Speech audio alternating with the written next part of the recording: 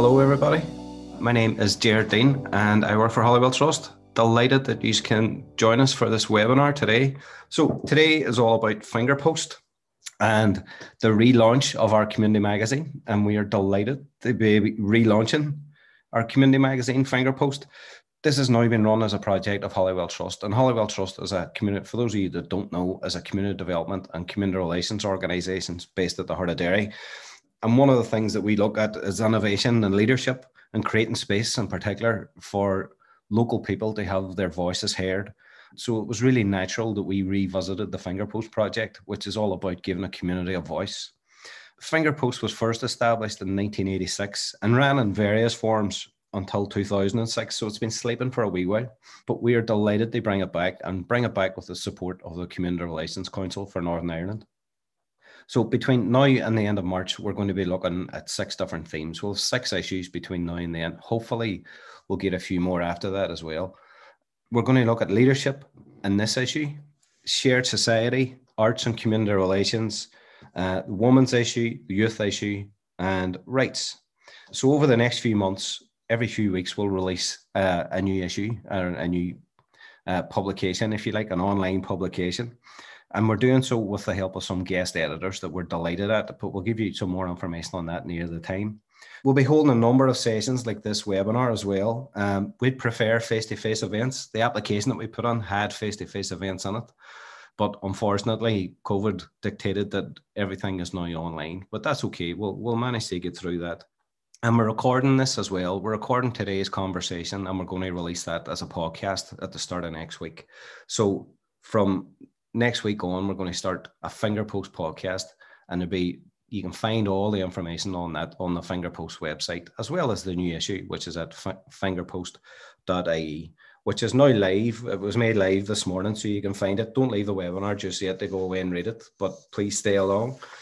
So our first issue is on leadership. Why leadership? It's an issue that Holywell Trust has been looking at for a number of years, since our formation in 1988.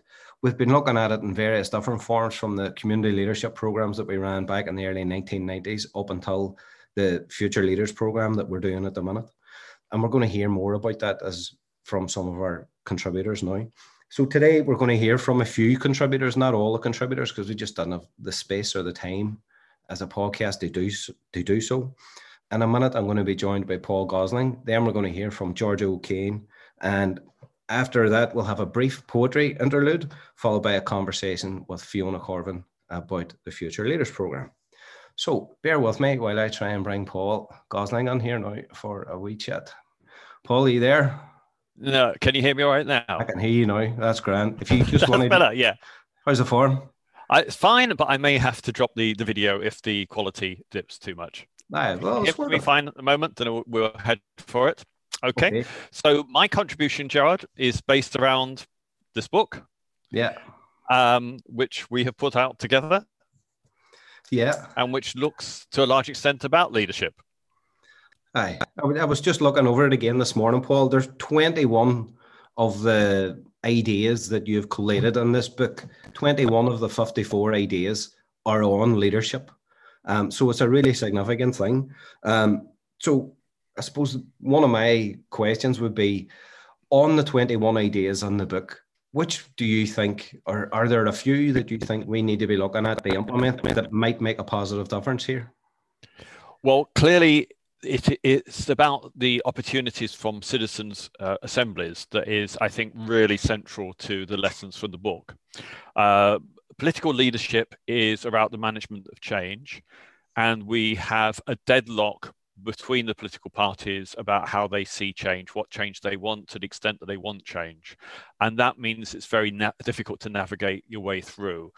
And I think that we can see examples both from the South, but also from other places around the world, where they've navigated their way through difficult political territory by asking people in ways that are fully engaging. So the citizens' assemblies model is the thing which I think is very exciting. There was a lot of support from the people we interviewed around that. perhaps different visions, but not necessarily competing visions, different things. So in the South, we've seen citizens' assemblies navigate a way through on abortion, on same-sex marriage, indicating that actually there's a consensus where there didn't appear to be a consensus. But equally, the ideas that people gave us included localized citizens' assemblies about whether you could look at impoverished areas where paramilitaries were recruiting young adults into their membership, about ways that actually you can do things within those areas that transform them in ways that give young adults a sense of opportunity and ambition, aspiration that is outside of the paramilitary arena. Similarly, about whether, and this is something that applies more to Belfast than it does to Derry, but whether you can actually look at the peace walls and see ways that break down the physical barriers by bringing communities together within some type of assembly mechanism. And although that is what applies in Belfast rather than Derry, you can see the idea of a shared housing estate in Derry, which will be located almost at the interface of two communities, where two naturally different communities historically meet, whether there are things that need to be done in those areas to make sure that you don't create differences, difficulties at what becomes perhaps a new interface. So, there are lessons there that perhaps Derry can learn from Belfast. Yeah. One of the things about citizens' assemblies is, well, is political buy-in, because key to the success in the South was the fact that they were mandated by the government, and the decisions that they arrived at were then saw through by government. Do you think that we're ready here? Are politicians ready for that level of political buy-in, or giving away that power, if you like, to the citizenry and the North? That's a very good question, Gerard. I mean, there was. It's more than, I think, giving political buy-in. It's actually saying that we want to hear from you. So it's not just about legitimizing a process. It's saying that we generally want to hear what people believe. It's recognizing that politicians aren't receptacles for all community knowledge, that actually they have limited knowledge of what people feel, and actually the opportunity for people to change their minds. Because I think that if you had done a survey where people were in their attitudes at the beginning of investigating the detail and what they were at the end of that process, then I think you would find that quite a lot of people would change their minds. I mean, from what I understand about the citizens' assemblies in the South, where people looked at same-sex marriage and where people looked at abortions, and I think it's also true in France, where they're looking at climate change policy, that actually people change their mind during the process. So you have to have politicians that are willing to change their mind and want to hear from people. Okay. I'll give you space for a drink of water there. It's one of the other things that comes out in the article is that you've written for the pieces, or well, in the book as well, is around mandatory versus voluntary coalition when it gets to the executive. Do you think we're at a time where we might arrive at a place where voluntary coalition at a government level might be something that we can achieve? Because surely a voluntary coalition is something that's going to have more weight and value than something that's forced. Yeah, I mean, it's certainly an idea that people are more actively considering than in the past. I mean, until quite recently was something that Jim Allister spoke about, but not many other people did. But clearly, I think COVID has increased or brought in new tensions between the political parties. And there was what lots of us would say was an inappropriate use of the veto in terms of continuing or introducing a new lockdown. So I think the voluntary coalition idea is receiving a lot more attention, but clearly it comes with difficulties, because the reason why there's a mandatory coalition is to ensure that you have buy-in from both the nationalist community and the unionist community. Now, the dynamics of Northern Ireland society are in a process of significant change, because we now have a third community that is perhaps almost as large as the two main communities, which is the non-identified, the different people, the people came from elsewhere, the people who were born to other communities, or people simply that aren't religious. So we don't really recognize within the current system the rights of those people who don't fit into either the two main traditional groups. So you've got that, but you still have to have a solution to how you safeguard the rights of people that would identify as Unionist or Protestant, and equally people that identify as Catholic, nationalist, Republican. So whether you can do that within a voluntary coalition, that is the big question. You could probably get together the numbers, but that the implication is that you would either have the Ulster Unionist Party in instead of the Democratic Unionist Party, or perhaps you'd have the SDLP in and not Sinn Féin. But, it would create new tensions. But clearly it is something that people are interested in. And after the next Assembly election is a possibility. And of course, the other thing that has to be said, Jared, is that Northern Ireland will be under greater financial pressure from the Treasury in London. And that will create its own difficulties in terms of how you get a mandatory coalition agreeing to changes in the financial management of Northern Ireland when they disagree on so many things. It's a lot easier to reach a superficial agreement where you're not making financial cuts to services than when you actually are going to have to make significant cuts. Yeah.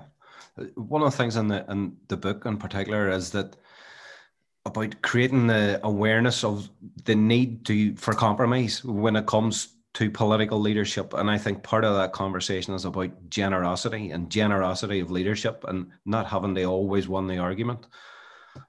Do you see our current political leaders in that position yet? Are we there yet? Kind of question.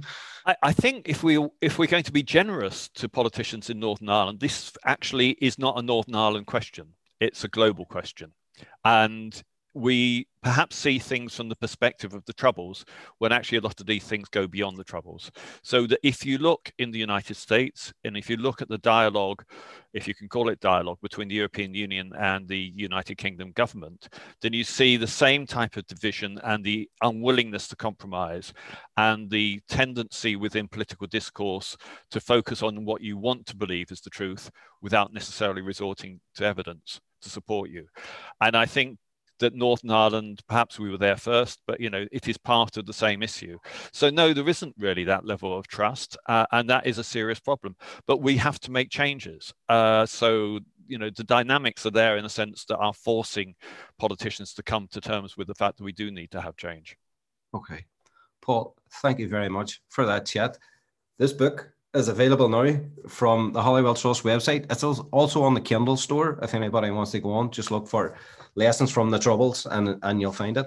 Paul, thank you very much. I'm going to knock you back to an attendee, if that's okay. Yeah, of course. Catch you up, soon. Okay, thanks to Paul there. So next up, I'm going to have a conversation with Georgia. Hi, Jared. Georgia, how are you? Grand. So Georgia, you've agreed, quite foolishly, I believe, to write a number of articles for an article for all of the issues that we have coming out over the next 6 months and give it that bit of a youth perspective or a different perspective than that which we might normally hear. So in order to justify yourself, do you want to give us a wee bit of background on how you've come to want to write these pieces? Yeah, so actually this Tuesday I'm going to be graduating from a master's degree in politics from Queen's, and just before that I did my undergraduate at Queen's in English and politics. So obviously studying in Northern Ireland, you focus a lot on the politics of Northern Ireland, and also my university career coincided with a lot of major upheaval in the region. So just before I started university, we had the Brexit vote, then of course the collapse of the Assembly, and then of course COVID. So in terms of writing a number of articles, I've been spent a number of years raging against the machine from inside a classroom and to my peers. So I thought it was maybe about time to stop complaining and start putting it down and see if I can make some sort of difference or at least have a voice in the situation.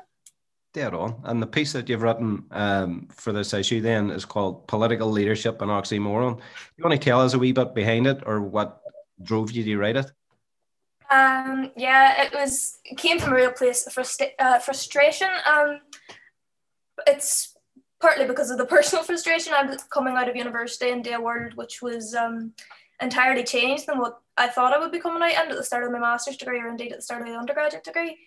And having a lot of time to sit at home after having lost a job due to COVID and reading a lot of news and many different perspectives, I couldn't anyway reach any possible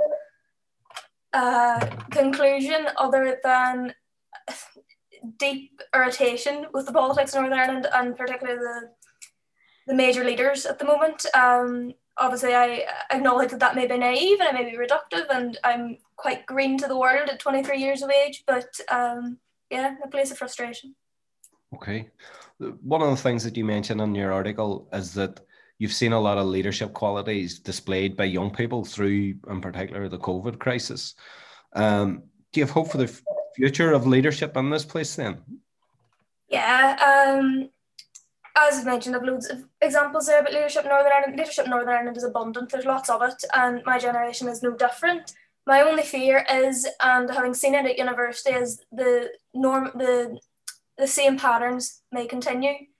I perhaps naively thought that my generation might be some sort of shining light, and having spent 4 years at university and hearing the same arguments from two different sides of the classroom, you just kind of think, oh God, is this it? But no, I do have a great deal of hope, and I have no doubt that the leadership in Northern Ireland will continue in the areas outside of politics, no matter what happens in the political sphere. Yeah, I think that every generation before you and probably after you will think the same. You have to start off with that ambition to change the place. So tell us, the next issue that we're going to do is on the shared society. Have you thought about it? What are you leaning towards? Any thoughts yet? Yeah, I think I'm going to try and do segregated education. And again, on that kind of thread of my generation, I think we could have been a leading light for desegregated education. I only predate the Good Friday Agreement by 6 months. So if there had been some upheaval in the education system around that time, who knows what the country or the region would look like at this moment in time. There's plenty of people I went to university with only started to form meaningful relationships with people on the other side of the community at university. And it's just not good enough. How can you expect politicians to interact and compromise and learn how to live together if the first time they're doing it is at 18 or maybe even later? Yeah, that was my experience for sure. And I know that much. But looking forward to reading that article. Georgia, thank you very much. Thanks, Jared. Thanks for joining us. And I'll chat to you when I'm back in the office next week. Grand job. Okay, so now we're going to have a wee bit of poetry. One of the contributors to this month's piece or issue is Paul Loughlin. Paul's written 4 poems on leadership, and I'm going to share a video with you here, and it's Maeve O'Brien who is reading Paul's poems. Paul wasn't feeling the best, so he'd asked if somebody else could read them. So here they are. Enjoy. Poems by Paul Loughlin. Change. The change generations have bled to secure is denied by decisions which contrive to ensure. The poor still wait to see the day when privilege and rank have withered away, while the pieces are moved to no good effect by players who never quite grasp the real game. And things only change so they can stay the same. 1920. From failed statecraft, partition practitioners, craft failed states. A party leader gives evidence. Accountable but not responsible, responsible but not liable, liable but not culpable, culpable but not contrite, contrite but not quite credible. No fit state. In this sclerotic state where things are seldom looking up and never moving on, the crowds begin to gather for the annual parade. The mindset never changes, the speeches stay the same, always passing off as culture things that cover us in shame.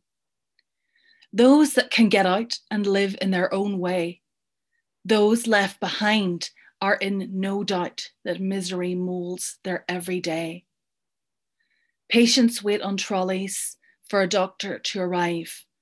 The newly homeless sit in doorways amid the wreckage of their lives. News has yet to reach them of all the progress we have made. There we go. That was Maeve, and a huge thanks to Maeve for taking the time to help us out and record those, and thanks to Paul as well for sharing the poems with us. So, time for our final guest, and it's Fiona Corbin. So, your name's been on the screen, Fiona. Do you want to unmute yourself and show us your face? Hi. Fiona, you're the co-facilitator of the Future Leaders Programme, and you've written about it for Fingerpost. Mm-hmm. Can you give us a wee, as if I don't know, tell me like I've never heard of it, but can you give us a wee bit of background on what the Future Leaders Programme is? Of course. So Future Leaders is a programme that is suitable for anybody within the community over the age of 18 who feels that they have community leadership potential. And we take all the participants through a 6 months course, quite in-depth course of all of the kind of essentials of community development skills. And it's a real chance for them to increase their knowledge, their skills, capacity, but more importantly, their networking. So our hope is at the end of the programme, all 20 participants will leave with a ready-made network, renewed kind of focus and energy for creating positive difference within their communities. And we look at a range of different issues. Most of it is participant-led. So that's what makes it quite fresh and exciting, I think. Okay, brilliant. In your article that you've done for Fingerpost, you talk about the qualities of a good community leader. How is the programme trying to foster and develop those qualities? Okay, so in the article, I've referenced the kind of attributes and qualities around courage and vision, and also integrity. And they are key principles that underpin good quality leadership within the community. I think the Future Leaders Programme sort of seeks to nurture those qualities by looking at things independently in a non-political way, ensuring that the kind of work in leadership is unbiased and represents the interests of everybody within our community. I think also it's fair to say that the participants themselves come from a diverse and vibrant range of backgrounds and ages, skills and experience. And there's something really lovely about having a cohort that can learn from each other's own unique circumstances and backgrounds. So that really underpins it. But in terms of how we approach it, I think that participant-led thing, again, is really helpful because the courage and vision comes from the group themselves. And at the end of the programme, the hope anyway is that the participants will co-create 4 new community projects and lead them up. So that really does require huge amounts of courage, vision, integrity, and also, as you spoke about earlier on, Jared, the kind of compromise and generosity, because working with other people can quite often be challenging. And it's really about kind of fostering those relationship skills and qualities, but in a way that the participants have ownership over their own learning experience. Aye, and I know that the project's been delivered by Zoom, and it's been entirely by Zoom. So apart from Zoom fatigue, how's it going? How are the people getting on? I think I have an idea, but if you want to share with others. Okay, well, it's grand. It's obviously not ideal. We would have much preferred face-to-face. I think this type of work really kind of benefits from seeing, other people up close and building those relationships. But it is what it is. We've worked really hard to try and make it kind of accessible. We've kept the sessions quite short and snappy because I think it's fair to say that people can't focus for too long within a Zoom session. There is that kind of, I suppose, like the natural thing of where you gravitate towards others before a session starts or in the tea break.